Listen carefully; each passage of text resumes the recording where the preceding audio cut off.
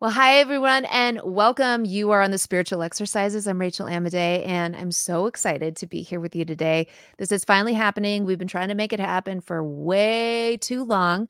But my sister from all the way across the country is joining me today, and she has some amazing credentials. By the way, before I even get into her everything that she's done with her beautiful life, I have to say she's one of my favorite writers I ever get to read.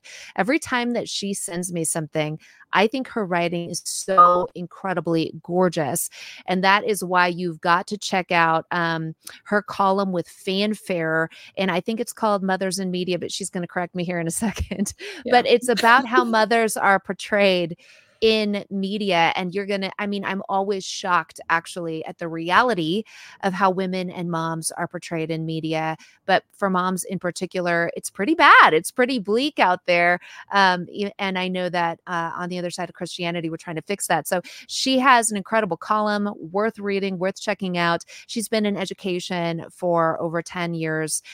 She has her master's in education, and she's just an incredible writer and creator. So please welcome Jessica Laitu. Hi, Jess. Hey, Rach. I'm so glad we're doing this, even though it's always like rushed and in between doing kids stuff and, in between all the other life things that are going on. But it's really nice to have you on because, oh, by the way, correct me. What's the name of your column? Motherhood on Camera. Motherhood on Camera. I always put two M's together. For some odd reason, I want to say media, but it's Motherhood on Camera. Alliteration. Tempting. Always tempting. But she always sends me her articles, and they're always really fabulous and really Thank you, deeply and well thought out. And so you're the perfect person to talk to about women in general, I think, just in culture and specifically in the West and in our Christian culture. We have some real disagreements, I guess, in the church body about women teaching, women in leadership, what position should women have? And one really strange and I think kind of dangerous movement I've been noticing that we talked about beforehand.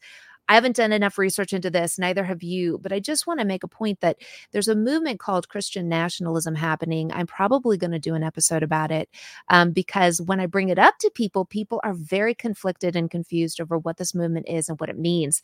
I think that's on purpose. I think a lot of people just means that it's Christians who are very conservative and want to vote conservative values in. But if you follow some people on X or on social media who are very big into Christian nationalism, there's a lot of other stuff that's starting to sneak into the messaging of that movement. Some of it very much centered around somehow, and this is a theological idea that somehow we're going to Christianize the nations, that we're going to go and we're actually going to make every government Christian. This is actually a theological perspective people have. They actually believe that before Jesus returns, we're going to successfully have Christian political leadership that isn't going to become abusive somehow, or that's going to have the perfect theology so that they can run the nation in a Christian way, which is kind of an insane idea, but it's out there. What sneaks into this movement is also the position that women are not allowed to teach spiritually. Women are not allowed to have positions that are of leadership in the church. I see it over and over and over again with a lot of people that are very pro-Christian nationalists, not all of them, but many of them. And so this is something that in the church body, we need to understand women, right? And we need to understand women from a biblical perspective, not just what do we think or how should it be? What does the Bible actually say about women and how God views women and women's positions of being able to speak the word of God, know the word of God, teach the word of God? What does the Bible actually say? Now, Jess, before we dig into that aspect of things, I think it'd be really fascinating because you've done so much research in this. How is the world handling women and motherhood? What have you observed, at least with the media, and what is the messaging that's out there, especially about motherhood? And I think motherhood in particular, because families are being degraded consistently by culture. That is, it's intentional. It's being done on purpose. There's constantly an attack against the family, and so of course there's a really strong attack against moms. What are you seeing in media with that? I mean, one problem I've run into consistently is that there's not always enough to write about, because I think in film and in television, you actually don't have a ton of characters who are mothers. So it isn't something that comes up in the culture often. If Mm. they are characters, they're side characters, or their motherhood is very much sidelined. So it's not a huge part of what's going on in the show, what's going on in the film. There are exceptions. There's a really fascinating, beautiful film I just watched called Earth Mama, that maybe we could talk about later. Came out this past year. But in general, there's a dearth of content. I hate that word. I really hate it. I'm going to say Why? content. Ugh. Anyway, it bothers me. But in the film and television realm, the biggest crime against mothers is just not having enough mothers in the picture.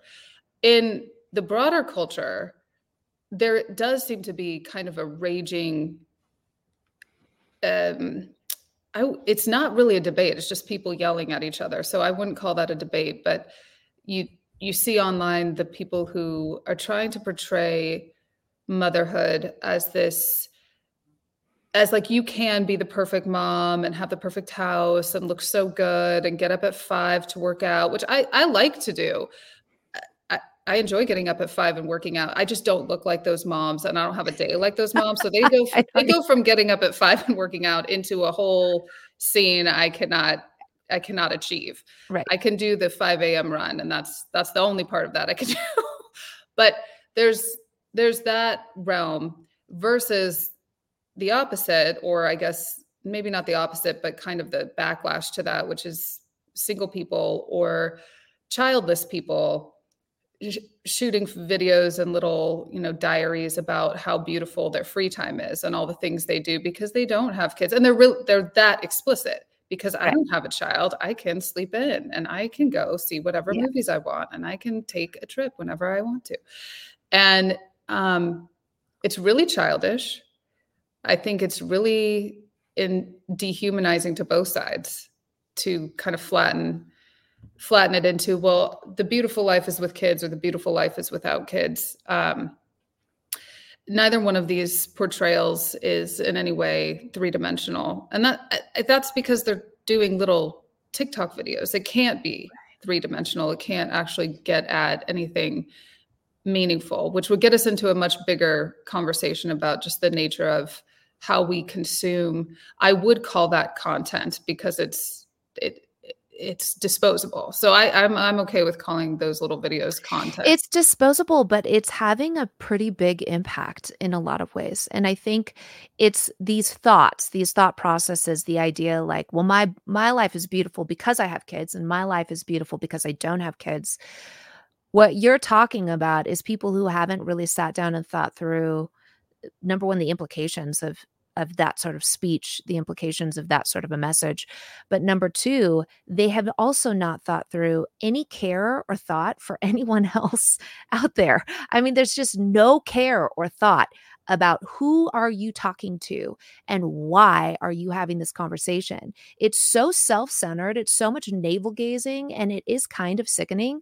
It's like, what is you got on here to literally self-promote in the most shallow way possible. You're literally saying something that we all grew up saying we hated doing, right? You're literally getting on there and being like, the life I chose is the best life, and I have the best life because, and nobody else has the life I have, because it's like, you got to be kidding. That's not, what is the point? But it is with younger people who don't know how to think or ask questions, right? To question everything. I feel like that's just gotten thrown out the window. To sit down and go, well, wait a second. What does it mean to tell people your life is meaningful because you don't have kids? What is the message there? What is the actual point? Is that really the barometer for meaning in life is not having kids? Is that really the barometer? And people who have kids, they're going to all say, well, no, my life got more meaningful when I had kids. But that doesn't mean your life isn't meaningful, But yet we have people who have kids going on and saying, well, no, your life can't be meaningful until you have kids. None of this is actually true. And none of this, I think at the core, most people don't even believe this stuff, right? They just are looking for popularity. That's kind of Oh that's what I yeah. think is going on. But it's really poor messaging for younger generations, and I think it continues to speak into this issue we're having of mothers feeling like it's the same issue with men aging gracefully and women not getting to age in some ways. Moms don't get to have a position on the screen. They're not having a position then in the media in an equitable way. And when they are portrayed, often it's the crazy mom or it's the crazy stepmom or it's Mhm. the mom who's breaking down because she can't handle having her kids. She Yeah. can't handle her life. It's very, very degrading towards women and motherhood in general. Yeah. And Could I just note, I'd love to note here for people who are feeling really depressed and rightfully after, what we consume and all the things that you just pointed out. There was one beautiful exception to that this year in the movies, and that was Are You There, God? It's Me, Margaret. oh, I did not read the Judy Blume books when I was young, and I didn't really have a huge investment in this movie. I kind of watched it random. I mean, it was just somebody, I think it was mom, told me I should watch it. And I was like, okay. Because you don't think it's going to be about mothers, yeah, it's about young Margaret. But actually, her mother, who's played by Rachel McAdams, who I just always love, yeah. she just has such a presence and such a story arc in Mm, that film that values her as a woman, as a human, as a mom. She's all these things. And even though she is struggling in some ways, uh, it doesn't define her and mm, it doesn't define her motherhood. yeah. So I would highly recommend that movie That's because awesome. they really nailed it in Okay. putting a mom on screen who is relatable, who is a deep person, um, who doesn't have everything figured out, but who is so lovely and such a wonderful mom. So yeah, that's a good one. I love that. I think, you know, what I see in scripture when I think about the position of motherhood, you have this incredible moment with Mary, right? That God chooses I know she's always infantilized. What's the right term there? She's That is definitely the right is term. that the right term? Where we I take to mean, calling her a girl and, we she's make her just a younger girl. than she Ugh, probably was, right? The yeah. reality is she probably wasn't as young as many of the depictions of her have been. And then we make her so meek and mild, she almost doesn't have a presence. You feel like she's gonna fall over at any moment in every depiction of her, Well, so except for some of the great art pieces of her. There are some great art pieces that show a very strong woman. But a lot of times I feel like film-wise, we've had a view of Mary. I don't know. I'm not a huge fan of it, I guess. I don't know.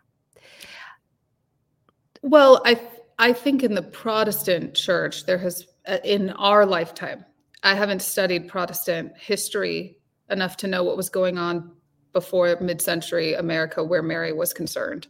But in our lifetime, I think in our parents' lifetime, in the Protestant church, she was kind of turned into a, a very young teenager who almost like didn't know what was going on. Right. Was like, me, oh my gosh, just what's happening? And oh, I will Oh. do as you say. And Yeah. um You just have a very, again, kind of a two-dimensional character that she's mhm. either, yes, very unaware of what seems to be happening or just going along for the ride. She's, very mild in personality, or she's mourning. You only have two images of her as a human being, right? She's in mourning over her son's death, or she's, in the middle of a miraculous moment being infantilized. That's how I have like that's the imagery that I felt like I've been hit with Mary. But when you read the scriptural account of this woman, she was really obviously righteous, right? She was godly. She had a strong stance and obviously a strong spirit. And to think of what God was going to have her go through, right? She has to escape with this child to Egypt, right? She has to leave things and go places and do things and hard things. And to think that this isn't a strong person, a righteous person, to think, it's so strange to me. Like, God went and searched for Mary. We knew that it's interesting. We knew that Jesus was going to be born to a Joseph, right? That was prophesied that he would be the son of Joseph. He would be Messiah ben Yosef. Okay. So we knew that that would be related not only to Joseph, who, was in the Old Testament, who was a servant till he became king, but we also knew it was going to be his dad. I mean, that was prophesied. But the Mary, right? She's this unique figure. I think that's why she gets mentioned a little bit more in the beginning of the story in some ways. She had to be strong. She had to have a strong spirit and a strong will to go through the things that she went through, to stay faithful to the cause and to the call.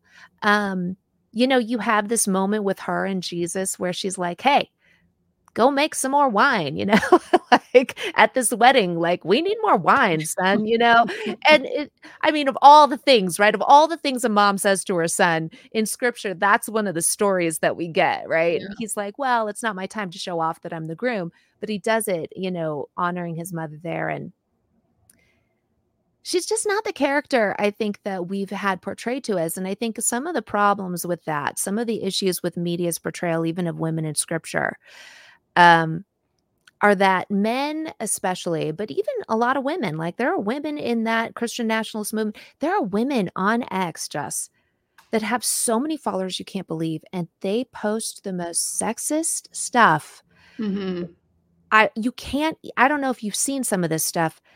They're literally out there basically saying women belong in the kitchen barefoot, and you're not allowed to question your husband.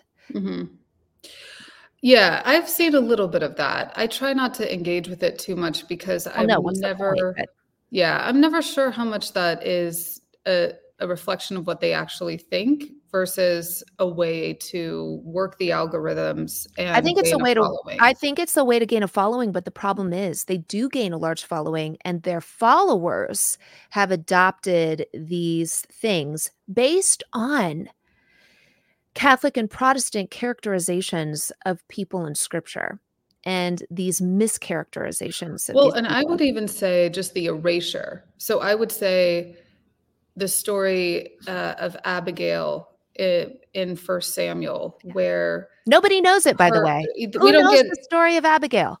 It's not really taught. Right? I mean, I went through nearly 40 years in church, never hearing about it. So yeah, because pastors don't want to teach about a woman who questions and undermines her husband and wins the day. Well, just overtly, for those who don't know, there's the brief version. I think I like to bring her up. I think we talked about it the only other time I've been on the podcast, but her husband denied David hospitality, that he needed food, he needed a place to stay. Her husband was a wealthy man in the area where David was hiding out, and her husband says no. Abigail recognizes that she's married to an evil man and sneaks out with food and provisions for the men and begs David for mercy and speaks the truth that her husband misses. And yes, she is rewarded for that. I mean, she's recognized as the one in the right, and there is no chastisement of her for not submitting. In fact, overtly rejecting what her husband was up to. And there are way more cases of that in the Bible. If you think about Rebecca, where Isaac wants to give the blessing to Esau, and Rebecca's like, I know these boys. This needs to go to Jacob. She's like, I received here's what's even crazier. Rebecca received a word from the Lord about her sons that her husband did not receive. And she does the right thing because of the word that she received from God, undermining her husband's wishes. And she is considered righteous for this. The same thing happens with Moses's wife. Remember, Moses isn't going to circumcise his son on the 8th day. And there was going to be grave punishment, right? This was going to be a big deal. And his wife is like, I don't care. And this is Moses, right? This is like the great prophet, right? Like a great man, obviously, but he was going to miss something really important. She just goes ahead and makes sure it gets done so that there isn't this backlash. There isn't this. So you have these clear examples of women doing things outside of their husband's direction, outside of their husband's wishes, outside of their husband's knowledge, right? Like, and I've always been taught that those character traits, and I don't know if this is true for you too, I'd always been taught those character traits were wrong. But then you go to scripture and those women are considered righteous. And it's because, Jess, you've always said this, and this is so true. Our allegiance is not to anyone but Yeshua. Our first allegiance, no matter who you're married to, your first allegiance is to God Almighty. Yeah. And if you place your allegiance anywhere else, then you end up actually missing sometimes the will of God. And you are going to misunderstand these Bible stories if you don't understand that. Well, and even to bring it back to Mary, if you think about under the Christian nationalist, or some of them, I'm not going to spend a lot of time not all of them, learning but some of them. about all of them, but apparently for some of them, under their view of the world, Joseph would have come to Mary and told her what was going to happen. Right. Because, he's the man or whatever. But it is God who sends an angel to Mary herself to tell her what is going on. And she responds not to Joseph, she responds back to God. Yeah. And I think that what's sad to me in this arrangement is that obviously this is just a perfect setup for all kinds of abuse and mistreatment within a marriage. But it's not just the woman who loses out. I think men lose out when they don't have a true partner, when they don't have someone who can help them see their blind spots. Because that's the thing, is that all of us have strengths and then we have weaknesses. And I think in a marriage, what you're hoping is that your spouse is going to be able to balance out some of your weaknesses and take on some of the things you're not, that you're not great at, or that I do think the right word is probably a blind spot. I mean, in my own life, I've certainly seen that. And I've thought often, what would happen if I was just quiet? But I've also thought, what would happen if, like, my husband didn't say, hey, what are you doing? Right. Because I am also, I mean, it's hard to believe, I am also sometimes wrong. We need that. That's what wholeness means, right? Yeah. In a marriage, you're supposed to have feedback. And the original Hebrew creation story really talks about Eve being created as an opposing partner for Adam, that it wasn't good that Adam was alone. And it wasn't good that Adam was alone with only his ideas. And so he needed somebody that would come up and say, well, that idea is interesting, but what about this? Or someone that would push back, someone that would round out his views, and vice versa, right? And so because we don't have that original language very well laid out in a lot of our English translations, we miss the actual point of the marriage of Adam and Eve in the garden, the real way that God had actually created them to exist and coexist together. It was absolutely on equal footing. They were different for a reason. They were different to purposefully push back. But what I think is one of the bigger problems is that we extend out. We think that, and this is what I see people who have kind of a lower view of women. I agree with you, by the way, your point about men missing out, women missing out when we do this. One of the things I've always thought is, if men can't learn from women, if men refuse to learn spiritual ideas from women, they're missing out on 50% of their possible learning opportunities. Mm-hmm. And if women have taken this idea, we can learn from both men and women, we're getting a much more whole view of things. That's a giant loss for men, in my opinion, and really they need to sit down and consider, well, if you're going to have these women teaching your children, but you believe that they're deceived, shouldn't you also maybe stop working and be the stay-at-home person? Because here's what they say. A lot of the people have this view that women can't teach in church or teach anything spiritual to men. They really believe that because women, there's this weird verse that says, Eve was the one deceived, right? Is this a Paul? This is a Paul situation? They really believe that that extends then. What that means is it's not just about your marriage. It's not just about the headship of your marriage. It's about any men anywhere, right?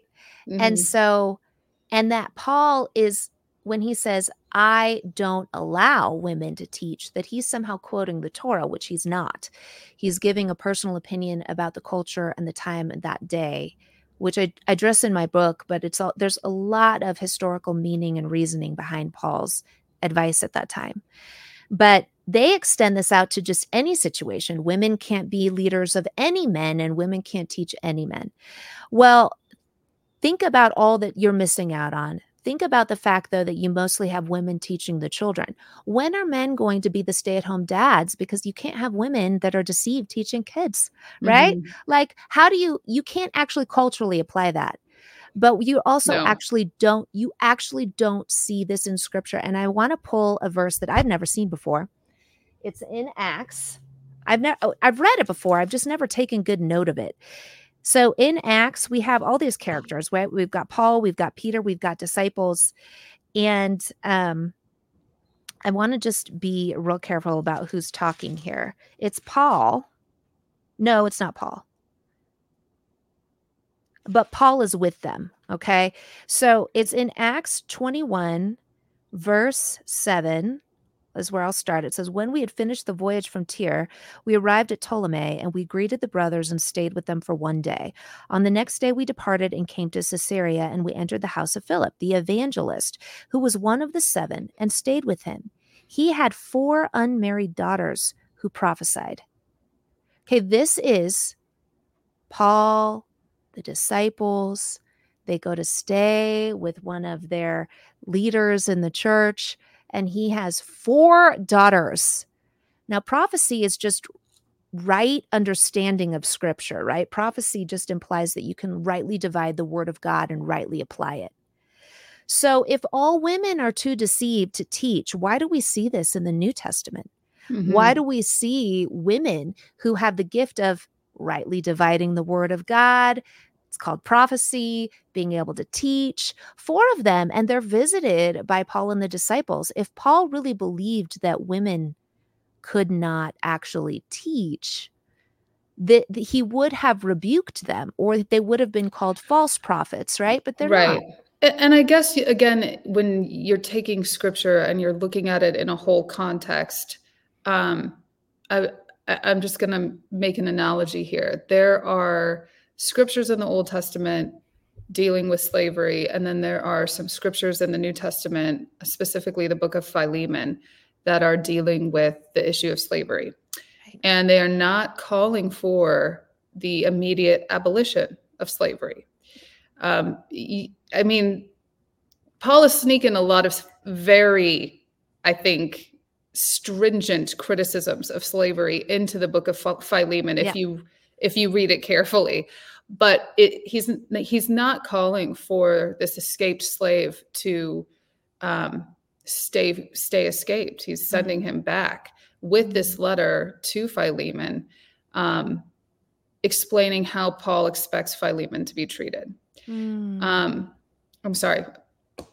I think his name is Onesimus, is the escaped slave. But if I'm wrong, we'll make a note of it. How Philemon is to treat this slave who has escaped from him. And Paul is very clear that he is to treat him with respect. In fact, to treat him as a brother, Right. and not. And then he's sending his own money to say, for whatever you've lost, here's what, let me pay you so that you don't take out your anger on this person who has become a believer and who is your brother in Christ. So again, there's a lot there that but there's a critiquing lot of, the whole institution of slavery with, I think, ultimately the vision of God, of course, is slavery to be abolished. God despises slavery, but it's not an immediate thing. And so I think in the context of the time that the New Testament is being written, you have an incredibly sexist society that is unbelievably oppressive to women across the board. And of course, we're talking about a pagan society. I mean, the New Testament is written in a completely pagan atmosphere. These are not Christians. This is not a Christian society, right. But it is a really oppressive society where women are concerned. That literally they're just thought of as property, Right. not as fellow human beings. And the New Testament is the first to ever say, as far as I know, you know, male and female, slave and free, like you are one in Christ. There Right. is nobody is above anybody else. Yeah. So again, if you're going to interpret these passages, you have to look at the totality of scripture, and you have to understand that God has a vision for where he wants us to be, understanding that revolutionary change overnight is not really a thing human beings can do or that we're good at. It's an incremental process. If you think Right. about your own life, you know, we don't just go to bed and wake up new people. Like, we change incrementally ourselves. So to hold on to these first century pagan views of women and insist that, yes, we can change our position on slavery. We're no longer making any kinds of excuses for slavery, but we're going to still make a lot of excuses. And in fact, we're going to insist that these ancient oppressive views of women are God's will. Gross. No, get out of my And feet. they're clearly, I know, they're clearly not, because Yeah. when God created things perfectly, the ideal was complete equality and a face-to-face view. Now, obviously, what ended up happening with sin is that men, being the more physically powerful, have always been, in every culture throughout all of time since sin, right? Men have oppressed women culturally, or women have oppressed themselves. There has been a real, it's like Satan went after Eve in the garden first, and he can't not do that. That's like what he is after, is making sure that women are constantly oppressed, culture to culture, and constantly used, right?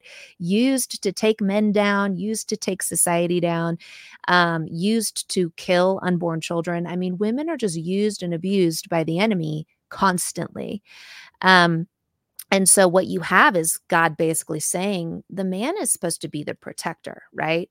When we talk about headship, when we talk about when Christ says, when Paul says, husbands, love your wives as Christ loved the church, there is a protector and a caretaker and a servant in that definition, the defining terms. Like, your husband has a natural inclination to make sure that no other man uses and hurts you, right? That is his natural inclination for a reason. He's supposed to make sure that you're well taken care of. I actually think I would argue with that. I think that has become a norm over time. I don't know that that's the natural inclination. Well, that's what the Bible talks about. So that's why women were under the headship of their father until their husband, right? Because that was protective. Dad protected his daughters and didn't let them just go out and get used and abused by other men. That was considered disgraceful, right? And harming to her, obviously, because in a culture, especially like they had, women didn't have jobs, they couldn't take care of I'm not themselves. saying that it doesn't eventually become a norm within a certain religious tradition, but I would say in the natural state, I think for a man to be faithful to and protective of one woman exclusively is not necessarily a natural inclination. No, I don't think it's natural, but I think it's what God means by headship. I think he means that it's the man's job to do what Christ does for his church. Now, Christ doesn't force people to follow him or love him, right? He's not an abusive figure towards human beings. We all have choice. His church does as well, right? He eventually comes back and fixes things, but he gives long time for his people to be faithful, for his church to be faithful. He died on behalf, right? He protected, he rescued from the hand of death his church, his bride. He literally took death away. That's a servant and a protector, right? So the things that we have said mean headship, what a lot of men believe headship means is that you tell your wife and your family what to do. And no matter what, your way wins. That's what a lot of men believe headship is. But I don't think that's the biblical definition of male headship over a family. I don't think that's what it's saying. It's not saying you tell your wife what to do. It's something completely different. It's the example of what Christ did. And Christ never forces people to follow him. He doesn't grab a rope and make everybody come after him, right? Mhm. He throws an idea out there. He's a good leader. He rescues, right? He helps, he saves, he makes whole. And then those people respond, right? There's this action and response. There's this gift and then this gift back. That is not the traditional, like I would say, last couple hundred years view in America in a lot of ways of spiritual headship. And so we have a problem with what the Bible says male headship is and what culture and Well, what the church has decided male headship is. yeah, that's like a big, complicated, Yeah, long, it is. But it's important to book look at length kind of the debate script, to have. what does the Bible actually say? What does the Bible actually do? Does it expand headship to any man over all women? Never. It never does that. It never says that, the church belongs to, the husband, the Mhm. groom, the one groom, but then the church also has to follow all of these other things. No, that's not the picture of spiritual headship. It's always just between a man and a wife, right? A Right. family. And so one of the biggest issues I think the church has is how can you expand headship into every aspect of culture and church, function when this was always about husband and Mhm. wife. Well, you can't. I think the problem is it's a it's an enclosed, hermetically sealed situation, because if you believe men are the only ones who can have leadership at a church, then the only people in leadership at the church will be men, and they will just be self-reinforcing Right. those kinds of ideas. Uh, If there were women who were valued and equal and at that table, then other ideas would probably come to light. You are right. There are women who also buy into this ideology. How much it's authentic or not, it varies. I'm sure it varies a lot. I actually think it's kind of funny, you know, I think that they gain a lot of favor from men from having that view. Oh, I just say, but the wrong kind of Yeah. men. I Oh, mean, to no, but it me, doesn't matter to them. here the weird paradox in this is that, to me, and I think to most healthy women who are not psychologically struggling with their identity, um, the most masculine, attractive men are the men who are not threatened by women and Yeah, who are not constantly needing to define themselves as superior to women. totally. It's just the case. 1,000%. They're the Yeah. most masculine and, in many ways, I would say attractive, not like, ooh, romantically attractive, but just like No, people you want to attractive. be Yeah. around, people who Interesting. are interesting Yeah. and have interesting things to contribute and have the best kinds of relationships with men and women and family members, etc. And I think, unfortunately, one thing I would like to say to Christian women is that, because of the history and because of the cultural moment that we're in, and as you pointed out, the rise of Christian nationalism, you actually have to speak up. You have to be informed, and you're going to have to fight for the kind of treatment that you deserve. It's not going to come um, just because it should. And so please do not be afraid of the fight. There are fights that are worth having. Yeah. There are debates that are worth having. When something is going on in the church or in a relationship that you have that is ungodly, it is not godly to stay quiet. No. That's the wrong thing to do. And so I know women who are more outspoken than me, who will go talk to pastors face to face, who will go right into, right to the top and ask very direct questions of, why is this happening? Why is that happening? That could be your style. Or it could also just be, writing some emails, writing some letters, talking to your friends, But if you see or feel that something is going on in a church where women are not being valued and not treated equally, A, don't be surprised, and B, you need to say something.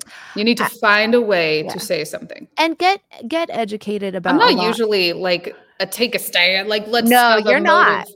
let's You're have not. a You're far let's more quiet oh, a usually. call to action. I was like, what do Yeah. we used to call it in the newsroom? A Okay, call I'm to not action. usually a call to action sort of person. I'm not like advocating that people um, act outside of what they feel comfortable with.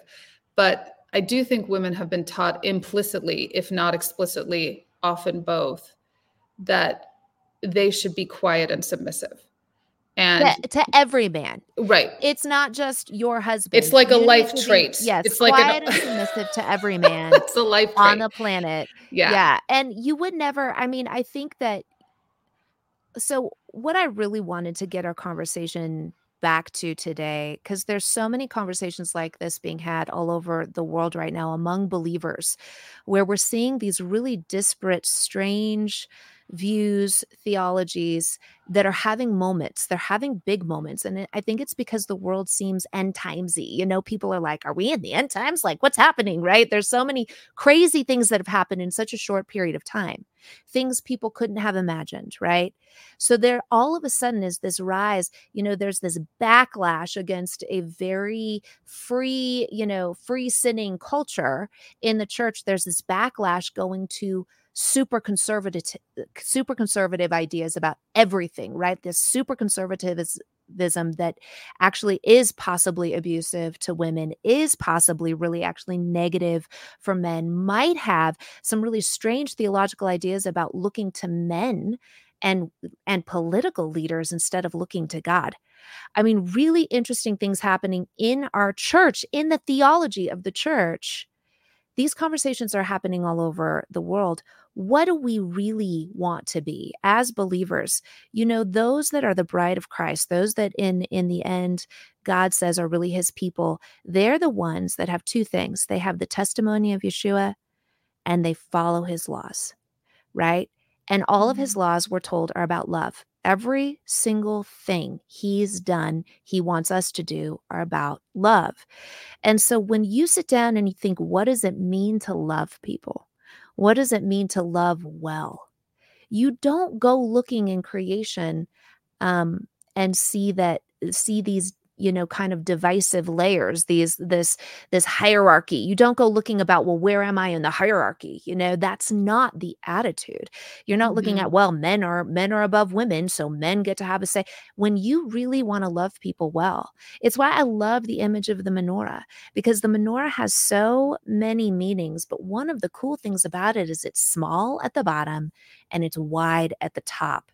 It's the opposite of the satanic system, which is pyramid shaped. It's small at the top and wide at the bottom. Everybody's a slave to some one thing at the top. Everybody's looking to climb the ladder and get to the top. But in God's system, he is the root that holds up his family, and his family has equal standing, right? It's this beautiful opposing image to what the world is constantly telling you to do. The world's constantly saying, achieve and be the greatest.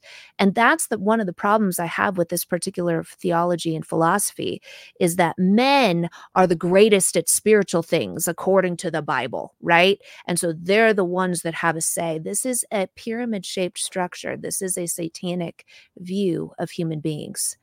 And so we need to re-engage with what are the real differences between men and women, because there really are some. What are the real good, the righteous positions of men and women, because there are some, right? How do we balance the voices, right? How do we balance what we're saying? We're not going to go super feminism either, right? We don't want to throw moms under the bus. We don't want to say that it's not a righteous thing to be a stay-at-home mom. It's absolutely a righteous thing to be a stay-at-home mom. But it doesn't mean you have less of a say in your church. I mean, we've got to stop doing these extreme swings back and forth. What does the Bible say? And if you really love people, what does that actually look like? And how does that play out in your church and in how you treat people and who you listen to? And shouldn't you be evaluating whether or not the teaching is biblical versus whether or not it comes from a male or female? I mean, we're evaluating based, you could take this, if you took this ideology to its extreme, you could say that anything a man teaches is right because he's a man, and anything a woman teaches is wrong because she's a woman. Yeah, well, it's just dumb. So it leads It's to dumb. dumb. It leads to dumb conclusions. Yeah. But I think I would say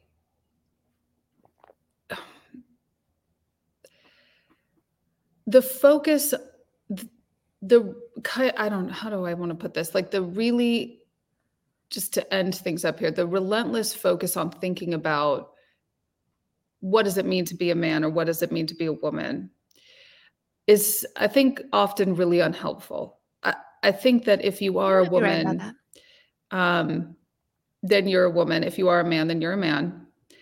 And your focus should be on God and on learning his word, learning from other teachers. There are so many incredible books, writers, thinkers throughout history, currently also working. And then, to do good works and do the will of God in your life. Yeah. And I think if you're constantly asking the question, first and foremost, well, how can I be a godly woman? Or how can I be a godly man? It's just like, how can I be a godly me? Yes. It's going to be a lot more freeing, frankly, Totally. because I think the other way around can be a bit of a trap. And I actually don't really see it a lot in the Bible. I see people being people. And of course, their gender plays a role in what they're doing and in what they're, in some ways, like with Mary, of course, she has Jesus because she's a woman. Joseph cannot bear the Son of God. So, that's Mary's deal. But right. And that's not something, if you want to have your own children as a woman, you can't just abdicate that role. Right. Right. I mean, that you kind of can, but it doesn't make a lot of sense too. It's very expensive to abdicate that role. Yeah. Yeah. But what you see with Mary is not a lot of questioning about how am I going to be a righteous woman or a righteous mother, and just more like, how am I going to be the Mary that God is calling me to be right now? And so I just want people to embrace their multidimensionality, like all their interests, all the things they love, all the ways that God has made them. I think you're right. I think you're right. I think it's come up a lot in culture because we have a lot of gender identity stuff. And so I guess I think Satan has again used that to force the church or to try to lure the church into having this obsession over gender, where I think you're right. When God talks about the bride of Christ, he's not saying it's only males or it's only females, right? It's going to be men and women in equal position as his bride. You can't get around that in scripture. Women have the same Holy Spirit as men do. We're all following the same God, and God is going to ask each of us in our cultures. I think the reason that we don't see this discussed too much in the Bible or whatever is because if it was too specific, Paul's the only one that really goes there a lot. And it's because Paul is having cultural conversations with churches. It is not because he's making new laws, but God's law doesn't get into tons. There's some gender laws, right? There's some that are only for men, some that are only for women, but that's based on biological factors, not on anything else. And it's because God knows there are going to be so many different cultures through so many different time periods that each have different views of gender. And why he's not, Mary isn't obsessing about her gender. In her culture, in her day, women did these things. This is how she had to live because of the culture she was in. We're in a culture right now where different things define what womanness is, right? So we're in our culture. So you're asking the right question. How do I be the best me in this? How do I follow God and his word and apply his laws in this culture, in this day? I think it's one of the reasons God's laws are so brilliant, actually, is because they really beautifully span time, right? They really do. They're general enough to cover all these different cultures, all the different dress that happens over cultural time periods, all the different, different practices. They can cover in any place at any time. Whereas you look at like maybe Islam or something, how they've applied some of their rules, they don't cover very well different cultures. In fact, you're not allowed to be in culture in some ways, in any way, shape, or form. There's no like evangelical kind of view, right? There's just, no, we did this way 1,000 years ago, and you still have to do it this way no matter where you are today. That depends on the type of Islam that's being you don't enforced in some cases or practiced. Which Christians besides the Mennonites, I guess, and the Amish, which even Messianics and Jews, which ones of them are still wearing robes from Jesus' time period? Hmm. Well, None. I Zero. I don't have a problem with people who want to wear robes. I think if No. you want to wear a robe, I'm just that's saying fine. because it's not embedded in. But you're saying that there's like a kind of way that in some forms of Muslim practice, they are still thinking or believing, I should say, that these attire laws apply. Well, I'm just bringing that one up because I think that a lot of them are pretty abusive to women as well. Hmm. But I think more what I'm saying is actually when you look at the laws of God, they don't forbid you from being somewhat No, there's a lot of freedom. somewhat acceptable in appearance or in Yeah, mannerisms to your culture. That's right. not what it's about because God isn't about your culture. God is about his kingdom. And so he might ask you, he might say, "Well, don't look like someone who is disgraceful in your culture." Right? Don't walk around promoting in your culture a particular idea that would hurt people's ability to experience God in you, right? Yeah, But what does that look like in this culture? right. If I walked around and I had my, if I was wearing, you know, head to toe covering, it would actually conflict with my ability to spread the gospel Right. in a lot of situations. And so God isn't asking us to do that, No. right? So that's the beauty of what the Bible has laid down in its laws is there's enough flexibility for you to be broad in culture but still follow the Lord, still follow his ways, still be obedient. It's brilliant. And that's always fascinated me that it's been able to span it's been tested by time and culture. And yes, in some cultures, even today, you'll die, right? There is no flexibility for you if you're a believer. Well, and But certainly the Christian church has gone through periods of time where they've been incredibly dogmatic about things that were not main tenets of faith. sure. So, it's not a squeaky clean past. But I think the benefit of that, the benefit of coming out of the religious wars that happened in Europe was a kind of acceptance that has held that it is okay for people to disagree about many things, and that these are inevitable.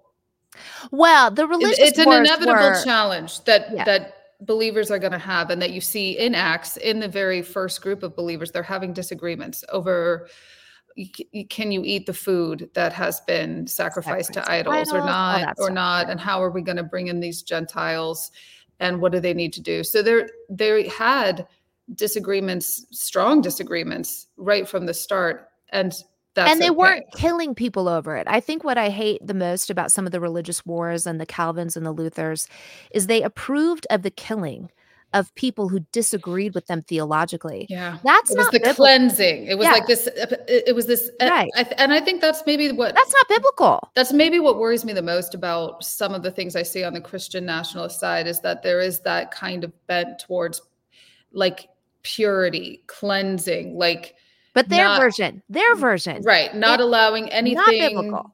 Yeah.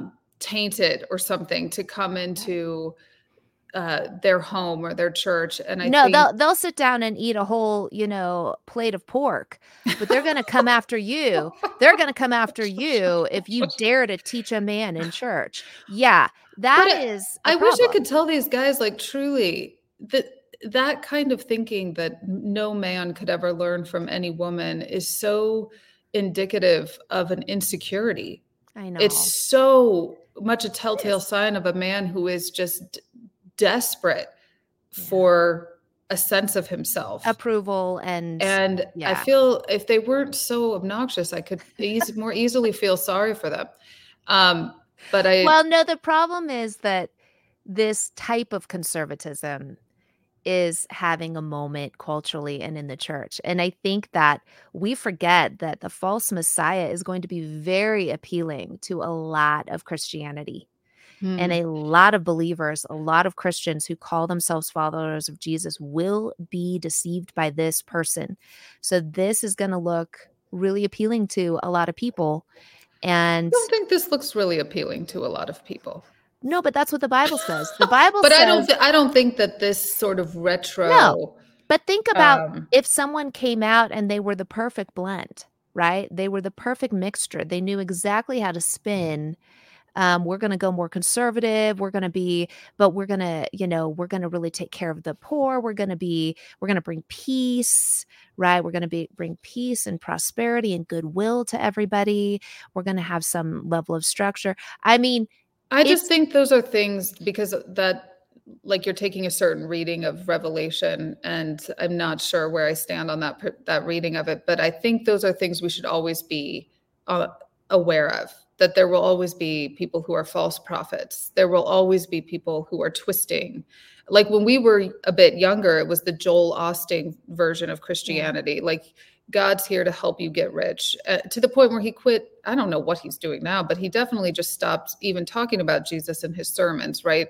It yeah. became a kind of self-help financial seminar. I mean, there's always people who are grifting and are deceived themselves or are just, trying to make a name for themselves or get famous or whatever. And that's an eternal threat to any It's religion, always to happening. Christianity But too. I think that the end person, it's why people really need to there's two sides of this coin of having so much access to information. I think there's a really negative thing going on with social media and the internet. There's a lot of really negative uses. But on the other side of the coin, I think God is using it to open people up to understanding scripture better, because this is our opportunity to really get to know the God of the Bible, to really get to know what he has to say about all of this, so that I'm not actually looking for the false Messiah. I think if you know what the actual Messiah is, nothing else you will know every fake that's out there. So what we really need to be studying is, who is Yeshua actually? Who Yeah. really is he? Yeah. What is he really going to do when he returns? What are his signs? What's going to happen? And when you look at the Bible from Genesis to Revelation, those things appear time and time again. They don't look like a lot of what Christianity does. They don't.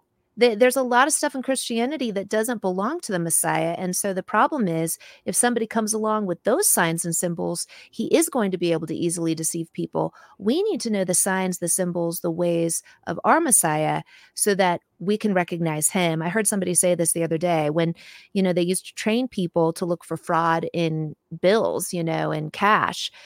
They didn't just show them fraudulent bills. What you really study is, what's a real one look like, right? Mm-hmm. Yeah. The That's real what we're thing. supposed to do. We're supposed to really study, what does the real one look like? And if we do that, again, if we focus on loving people, I mean, I hope I can come off kind of harsh. I agree with you. I think the men that have this view, they're missing out. There's a lot missing out internally, obviously, for them. I think the churches that take on this view, they're going to do a lot of harm and damage that they never intended to do. I think when you put down any aspect of human beings who are all made in the image of God, you miss out. We need to love people really well. We can have conversations about sin, hard conversations about theology, but at the end of the day, when you go out into the world, you need to take care of people and love people well and see everybody as a human being. That is, Yeah. you are not more made in the image of God than they are. Right. Right? We all are equally made in that image. We all have equal opportunity before the Lord based on what we choose. Mm-hmm. And that's really what we need to be doing as believers, and then able to have good conversations around recognizing the real guy, the real Yeshua, the real one. It's worrisome that some of these signs and symbols, some of these theologies, whoever comes along and embodies those things probably isn't Yeshua, and they're going to miss it, Well, I think that knowing scripture, I keep saying I'm going to end with this, but I am actually, because I have to I go. know, So we got to end. I am actually going to end with this. I think that, oh gosh, what was I going to say?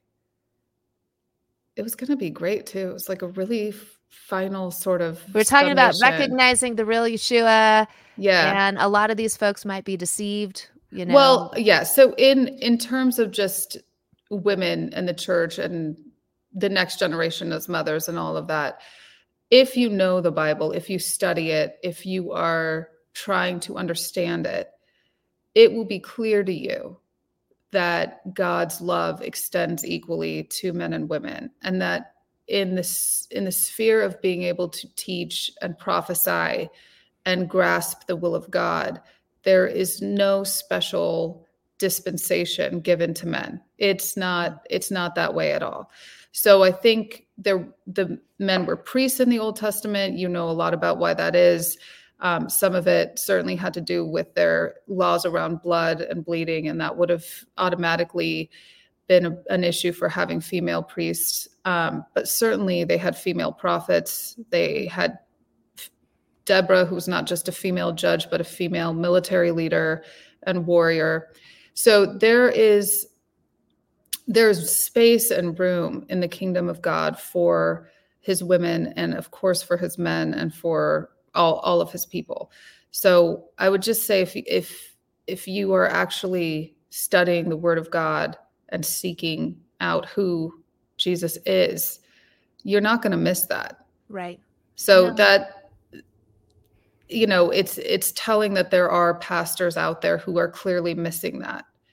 I question everything else they're saying, truly. Yeah. If you're missing, it's not that we don't all have our blind spots. Yeah. It's not that everything else they're saying is necessarily wrong, but I would just go in with more skepticism about the rest of what they're talking about than I would otherwise. I agree. Well, Jess, I have so appreciated this conversation. I think it's really interesting, actually, when you compare some of what's going on in the view of women in the church and then some of how the culture views women. You sadly see the same spirit. Women are missing. Mothers are good women and good mothers seem to be missing in a lot of both culture and in the church. But I think these conversations hopefully are going to be helpful for people to think through that on their own. Everybody, this has been Just Like Two. Jess, thank you for being here. Thanks, Rach. We'll do it again. Thanks for having me. Yeah. All right. Bye.